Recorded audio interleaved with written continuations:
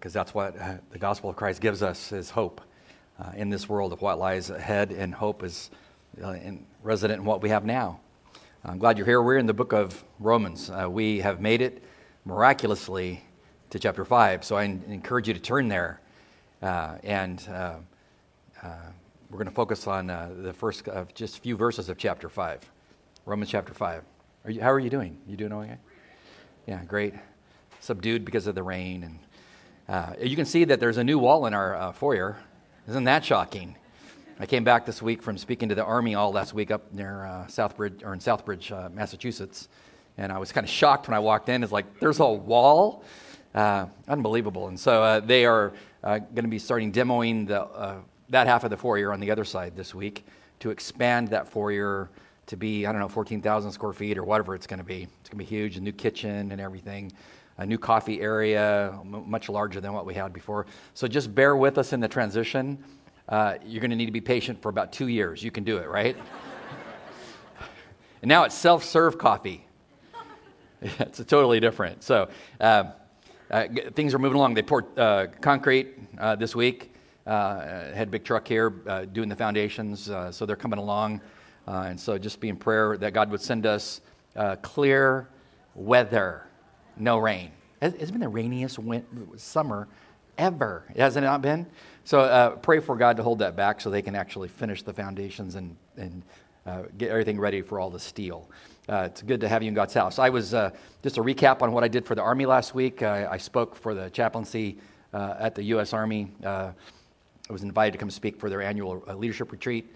So I went with they had two other professors there. I spoke on the last day on the value of biblical law and revelation as opposed to secular versions that are inferior.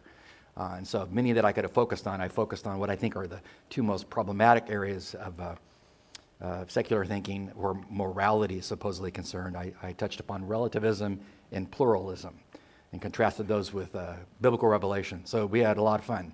Hour and a half they gave me for my presentation, and then I had to stay on stage for an hour and a half and field questions from all the officers. That was fun. I don't get stage fright. I had stage fright. So it was good. But I just hung out in the hotel all week. I was there from Monday to Thursday. Spoke to many officers. Most of them were colonels. There was about 5 or 6 generals, I think. And so it was a great time of just ministering to the Army family, the spiritual leaders. Fielding their questions, answering their apologetic questions, pointing them to books to read. So it was a great week. So thank you for praying for me as I flew up there. That is a beautiful state, by the way, Massachusetts. I've never been there. Have you seen it? Yeah, it's truly amazing. So we are in book of Romans, chapter 5. Let's look at it. Let's start with prayer this morning. Father God, thank you just for the wonder of the Scriptures. A child can swim in the shallow end of them and gain great things. An older saint can dive into the deep end. There's always something here, and pray that your Spirit would do what he does best, as he would be our teacher and our guide. He would comfort us with things that we need to know. He would challenge us with things that we need to move on toward. And of course, we're always careful to pray for those who don't know you, that you, the Good Shepherd, would draw them to yourself through the things that we talk about. In Jesus' name, amen. We've been in the first 4 chapters for how long? Couple weeks, 7 years. One young man came up to me after the service last service and said, "I can't believe how much information you draw out of a couple of verses." But it's such as the nature of the Word of God, right? The more you peer, the more you see. And so it's amazing what God has said. So we've been peering a lot into the first 4 chapters. If you summed up the first 4 chapters, it'd be pretty simple. In the first 4 chapters, Paul, writing to the Roman church, basically tells them, if you're a Jew or a Gentile, you're born under sin. You cannot save yourself, no matter what you do. Religious works, lineage, how godly your parents were, etc. That's the first 4 chapters. You have to be justified by what? Faith. That's the big terminology in the first 4 chapters. Justification, legal term in that day, courtroom term that you bring in the guilty party. When the gavel comes down, that the record has been expunged, that is justified. They're justified. In God's courtroom, the sinner is brought in there at the moment of faith. And Jesus brings the gavel down and says to the Father, they're forgiven. What saved them? Not their works, but their faith. What are the benefits of that situation? Paul, who used to be heavily steeped in Judaism, which was belief in God plus faith to get saved, Paul was just based upon my works to get me in. But now he's saved, and he understands I must be saved by faith, justification by faith. The wonder of that has captivated Paul's heart. And so when you get to chapter 5, he's going to wax eloquent on the benefits of being a believer who believes in the Messiah. So this is the question we're going to look at. What are the benefits of believing in Jesus the Messiah? Paul's going to share in chapter 5. The very first word that he opens with is one that when you take a Bible study methods class, they always tell you when you see the word therefore, ask a simple question. What's it there for? You've all been to seminary. It's amazing. Why is it there? Why is it there? Because it's a transition from, I've just told you that you can't save yourself. You can only be saved when you're justified by your faith in the right object, Jesus, his person and work. And now I want to tell you all the wonderful benefits of being a believer beyond that. He just can't help himself. So that's why the therefore is there. It's turning in a whole new direction. And he says in verse 1 of chapter 5, therefore, having been justified by faith. I know it's early in the morning. That phrase is a key grammatical thing that we need to look at. To be justified by faith is a present tense ongoing thing. You're not justified today. Oh, you blew it tomorrow. Oh, you blew it right now. You need to get rejustified. No, it's something that is ongoing in God's courtroom. That's why I believe in eternal security. God's doing the justifying. And it's an exact phrase. And it's a participle. I know it's early, but we study grammar. Why? Because the grammar is anointed of God, right? So there's a reason why he put a participle here. And there's a reason why he chose a passive participle for justification as opposed to an active participle. And you're sitting there thinking, what is the difference? Like, who cares? I care, so I'm going to talk about it. Because it's important. So let's think about it. When he says, therefore, having been justified, this participial phrase, it's not the active tense. Because it's the active tense, the subject, me, is doing the justifying. Is that what he's been talking about in the first four chapters? No. So he chooses the passive voice here to say the subject's being acted upon. Who's doing the action? God. At what moment? The moment of faith. He does the justifying. Very important why he chose the passive as opposed to the active.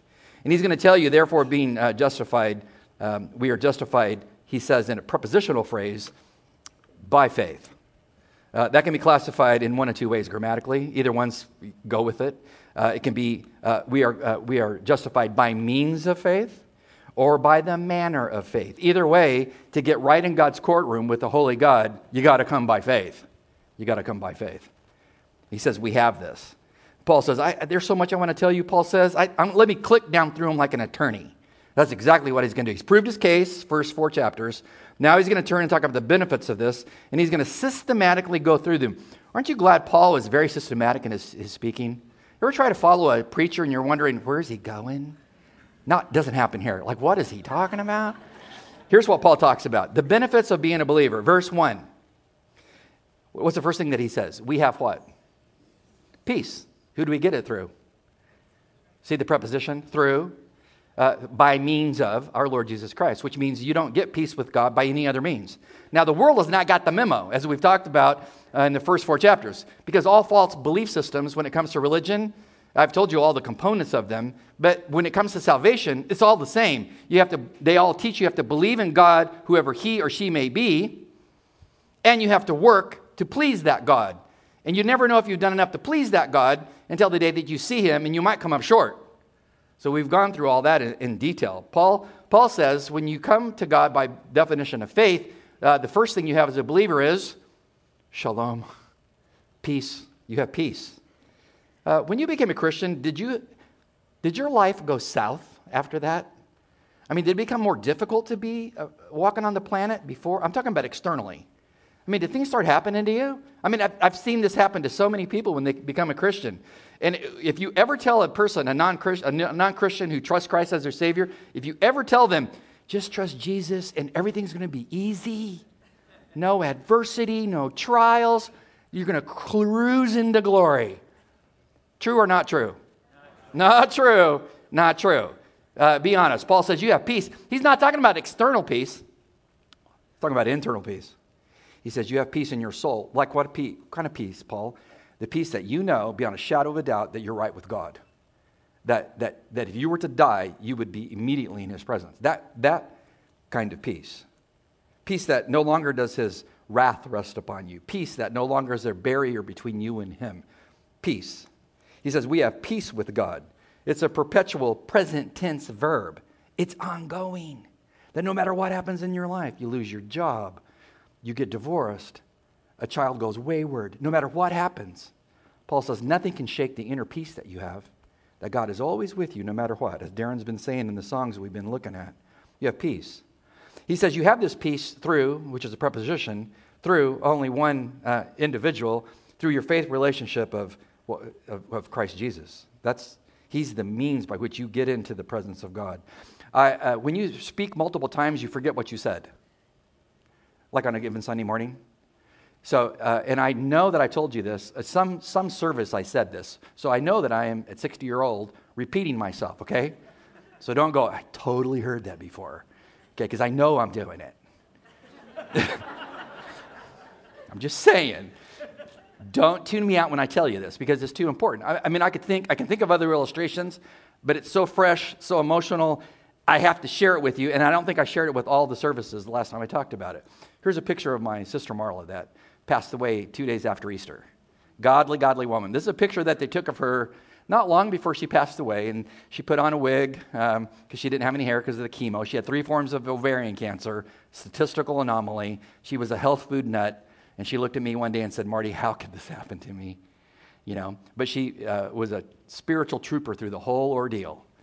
Even checked herself into a hospice house the day after I flew and left her. Liz and I saw her one last time. So they took her at the bottom of the staircase of her home. It was a good day for her. Took a picture. When she was dying of ovarian cancer, she was comatose in the hospice house, out of it basically, but still communicating and saying things, but out of it, eyes closed and everything. A couple days before she died, she, who used to be a professional singer out of Nashville, was on the 700 Club and all those, sang with Andre Crouch, back if you remember him. A godly woman. One day, my little sister was sitting in there with her, and she broke in, she's comatose, and she broke into singing, Blessed Assurance. Jesus is mine. Oh, what a foretaste of glory divine. Heir of salvation, purchase of God, born of his Spirit, washed in his blood. You know the chorus? This is my story, this is my, what? This is my song, praising my Savior all the day long. This is my story. This is my song, praising my Savior for this cancer all the day long. Why was she singing? What'd she have? Hope, peace in her soul. That even though she was there, never going to check out of that place, that there was going to come the moment, the last breath, she would be transitioned immediately into the presence of God Almighty. She had that peace. Do you have that peace? Do you have that peace? It's possible to have that kind of peace. My little sister sat there with her cell phone and filmed my sister singing. And she asked me the other day, do you want me to send that to you? I told her, I think I'll wait. I can't watch it. You know how that is? I mean, maybe later. But I don't think, I know I need to watch it, but later. But I have it in my heart and mind that, wow, what bravery in the face of death itself. Where'd that come from? Justification by faith leads to what? Peace in the inner man, peace. Second thing that you get as a believer, verse 2. Through whom we have also obtained our introduction by faith into this grace in which we stand, and we exult in the hope of the glory of God. That's the New American Standard. The NIV changes one of the words a bit. Through whom we have gained access, not introduction, by faith into his grace in which we now stand, and we boast in hope in the glory of God. This is interesting. Those are two diametrically opposed concepts, introduction and then access. Because one is like a point in time thing, the other one's like, it's kind of perpetual. And what is the deal with this particular Greek word? Well, if you study it lexically, it can be both of these nuances. It can be introduction or it can be access. And so I've put this into my note. The second thing that you receive as a believer, the first thing is what? Peace. What's the second thing? Introduction and access. These two things are yours. The lexical meaning of the word is brought out by William Barclay, who's really totally appropriate on his analysis of the word. He says this word historically had two lexical connotations. Number one, it was normally used of introducing someone into the presence of someone greater than them, like an ambassador, If you're an ambassador and they're going to present you to the president, and you're from some other country, they're going to say, Mr. President, the ambassador from Burke or whatever. Not that we have one. Don't freak out. Okay? But if such, they would have to announce you. So it's that kind of announcement. It's an introduction. Or the other connotation is a mariner's kind of term, and it referred to a ship coming into a harbor from a storm. That you have access to a harbor of safety from a storm. You have access. Oh, I like that one. I like the other one too. So I went with both of them lexically. I couldn't make up my mind. They're both true. Who has even thought about what God has given you at the moment of salvation? When you're declared righteous in God's courtroom, He's given you two things there. Introduction and access. Who introduced you to the Father on His throne? Are you with me? Jesus did. Think about the day when Jesus walked, into the presence of the Father and said, for me it was 1967 when I was 9, when the Father is on the throne and Jesus walks in the throne and says, Father, I've got another son who's being introduced today. And the Father's, what was his name? Well, this is Marty. It's Marty. Introduction. You've been introduced to the Father yet? Isn't that awesome? That God Almighty takes the time out to listen to the introduction of the son of a new son or a new daughter. But the other is also true. He also gives you access. That you can have access to the throne of God anytime. Why? Because you're a son. He gave you access. I find great solace in both of those two terms through going through difficulties of life, because you know that you are introduced. God doesn't look down and go, Marty, who? No. We were introduced back in 1967. And he also says, you can come before my throne because you have access. Hebrews 4:16, a very famous passage, says this. Let us, as Christians, therefore draw near with confidence to the throne of grace. Why? That we may receive mercy and find grace to help in a time of need. How many times I have run into that throne room, like with my sister. God, you got to help me. God, you got to help her. God, you got to help my brother-in-law.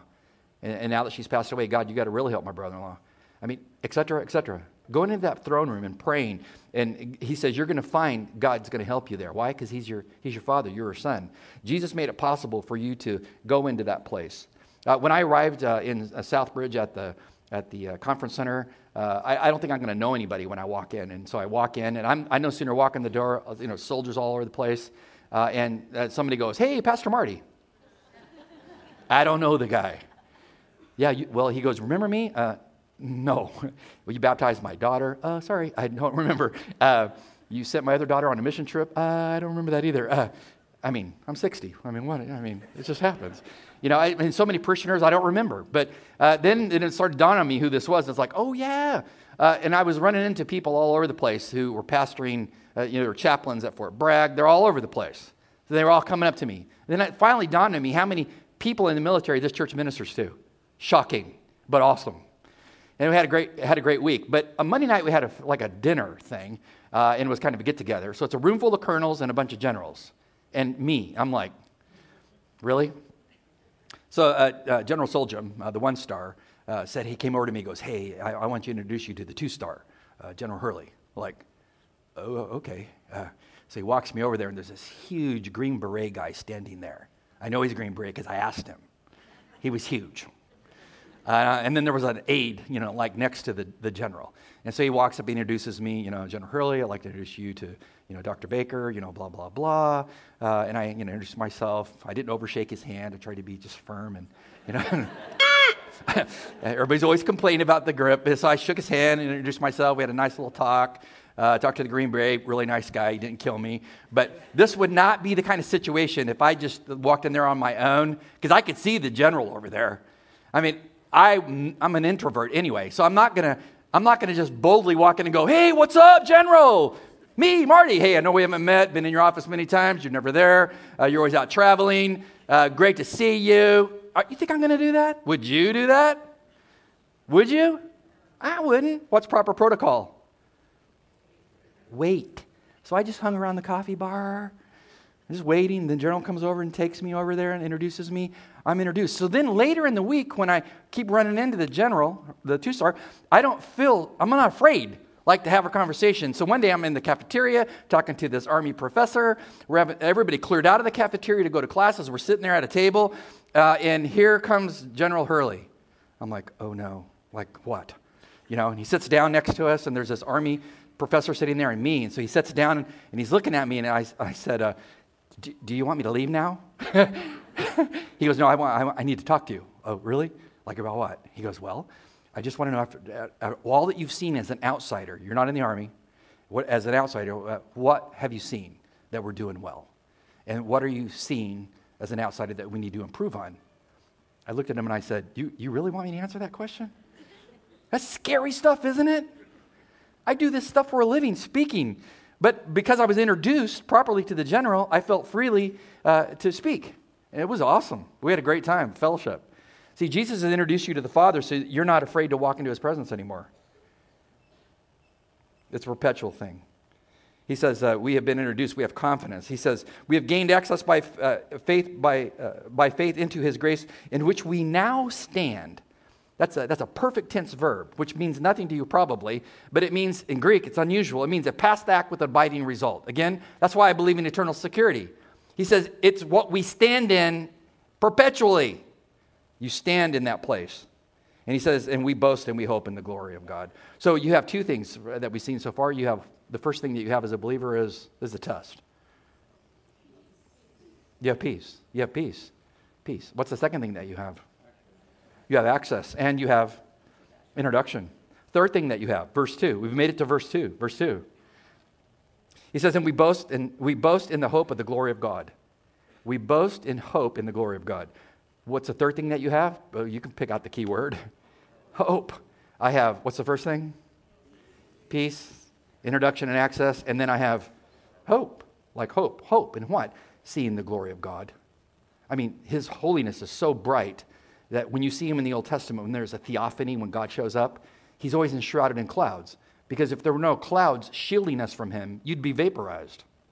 You have to go back to Exodus chapter 24, verse 16. When old man Moses went up to the mount. It says the glory of the God of the Lord rested on Mount Sinai, and the cloud covered it for 6 days. And on the seventh day, he called out to Moses from the midst of the cloud unto the eyes of the sons of Israel. The appearance of the glory of God was like a consuming fire on a mountaintop. I've been out in Sinai before. I don't think in the years I've been down there, I've ever seen a cloud, because it does not rain there. Kind of today, it's looking like a good place to move to. There's no rain. It doesn't rain there very often. So to have clouds surrounding one local mountain, and there's 2 million of you former slaves based around that mountain, and an old man Moses hikes up there, and all you see is a cloud bank descending on that one mountaintop, and for 6 straight days, it doesn't move, and on the 7th day, you're hearing a loud booming voice, and you're seeing this light pulsating and lightning, and there's earthquakes, and it's God. How did the people feel about that when they saw the glory of God shielded by a cloud bank? Well, it says in Deuteronomy chapter 5, verse 22 to 27, and if you think the Bible is boring, you haven't read the Torah. Read the Torah. Case in point. When the people saw all this, they're going to go to Moses with a request. And I find this interesting. Their request comes in verse 24. Behold, they say to Moses, the Lord our God has shown us his glory and his greatness in a shielded format. And we have heard his voice from the midst of the fire. We have seen today that God speaks with men like you, yet he lives. Now then, why should we die? This is interesting. For this great fire will consume us. If we hear the voice of the Lord our God any longer, then we shall die. This is really interesting. For who is there of all flesh who has heard the voice of the living God speaking from the midst of the fire as we have and lived? Now, here's the request of the leader. Moses, what do they want him to do? You go near. You go over there. You climb up there, and you hear all that the Lord our God will speak unto you, and then we'll hear of it. You go. What did they not want to see? The awesomeness of the glory of God. It was too scary in their physical body. And they're like Moses. The voice just, rattles my bones. God intersected into time and space, and we've seen where we've heard him. We've heard the trumpet of the angel. We felt the ground move as God speaks, and there's a localized earthquake. We've seen the fire and the lightning, and Moses said, we don't want to handle that right now. Glory of God. The glory of God is an awesome thing. Matthew chapter 17. That's an interesting passage, isn't it, about leadership? Here, you as a leader go do the hard thing. We'll sit back and watch. Go have fun. Matthew chapter 17, Peter, James, and John are taken up to the Mount of Transfiguration. You got to love what happens up there. It's awesome. And again, if you think the Bible's boring, you haven't read it. They get up there. It says 6 days later, Jesus took Peter, James, and John, his brother, and brought them up to a high mountain by themselves. They think it was Mount Tabor, which is in the Jezreel Valley, conal-shaped mountain on the northeastern shore rim of the Valley of Jezreel. Took them up there by themselves, and he was transfigured before them. His face shone like the sun. His garments became as white as light. I mean, Jesus showed Peter, James, and John, I'm Messiah, I'm the Messiah, I'm Christos, I'm the anointed one. I truly am. Here's the Shekinah glory of God. You got to love Peter. I love this passage. Peter looks at the situation and says, this is the understatement of all of Scripture. Lord, it is good for us to be here. Are you kidding me? Are you kidding me? He's in the glory of God? And then they fell down to worship Jesus because he was the Shekinah glory. Matthew 24, Jesus says on the judgment day, at the end of the tribulation, it says in verse 30 of Matthew 24, the Olivet Discourse, at the end of the tribulation, then the sign of the Son of Man will appear in the sky, and then all of the tribes of the earth will mourn. All those people who rejected Christ as Messiah, they're going to see him. Then it's too late. And they will see the Son of Man, code word from the book of Daniel, chapter 7, I believe, of Jesus. They will see him coming in the clouds of the sky with great power and with great glory. That's the Shekinah glory of God. They're going to see the glory of God. You going to see the glory of God as a believer or as an unbeliever? When I was flying back last week, I landed in Connecticut. Hartford, is that? Yeah, I've never been up here. It was all new to me. I was having a great time. And when I was flying back, it was at sunset. Here, I'm going to show you a picture. You ever have those moments? I've asked pilots among us, you ever have those moments when you're flying in your fighter jet or whatever, when you just look out the window and you're just stunned by the awesomeness of God? The answer is always yes. Flying along, looking out the window, thinking about how great the conference went, how many great conversations we had, to see God working in the U.S. Army chaplaincy program to grow them up into a greater chaplains. I mean, just to hear all the stories. I mean, I couldn't see that and not think of the glory of God. And so I prayed for quite a while, flying through the clouds back to D.C. Thank you, God, for how great you are. You ever see that and be moved mystically to thank God for one day when you draw your last breath as a believer, you have the hope of what is yet to come. You will be one who will see his very presence. You ready for that? Lastly, he says, as a believer, you get one more thing. And we need to review because we test here at our church. So as a believer, you have benefits. So what is the first thing that you get? You have peace, shalom, in your inner being that nothing can take from you. Second thing, you have access and introduction into his presence perpetually that can never be taken from you. Third, you have hope. Hope that one day I shall see the glory of God Almighty. I mean, that's what my sister saw. That's what Liz's twin sister saw when she died of cancer at 33. First thing was the glory of God. And then lastly, he throws in verses 3 to 5. He says, and not only this, but we also exult in our tribulations. You know, I read that this week and I thought, really?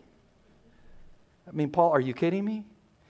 What he's going to tell you is God gives you, as a child, new perspective in your trial. He didn't say, I'm going to deliver you from a trial. He's going to give you a new perspective in your trial. I know we wax eloquent on God, deliver me from all of these trials and adversities. God looks down from heaven and says, I'm sovereign in all of those. I don't always deliver. Sometimes he does, but sometimes he uses those to shape and to hone our character. That's what he's concerned about. He says here, and not only this, but we exult in our tribulations. Do you exult in your tribulations? I mean, when your life goes south as a believer, is that the first thing you think in your mind when they tell you we're terminating your contract? This is the last day of your job. When the doctor comes in and says the report's not good, Paul is saying we exult. Thank you for that awesome report. Really. Thank you for the fact my contract with the government's over. You might really thank God for that, but But Paul says we exult in our afflictions. I mean, think of all the things that happened to Paul. Spit on, beat on, stoned, left for dead, shipwrecked. He says, in all these things, my perspective is I exult in them. Why? Because he understands God is sovereign in all of those things. Here's the Old Testament. Paul would have known well. Ecclesiastes chapter 7, verse 14. In the day of prosperity be happy, but in the day of adversity consider, God has made one as well as the other.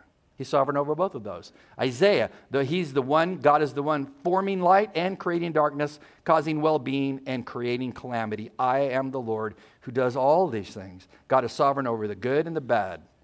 Why? To accomplish his purposes.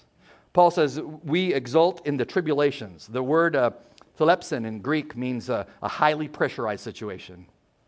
I mean, one that you can feel it crushing you. Like when I was facing my sister's death. It was crushing sadness. What does God say? In the middle of that, I work.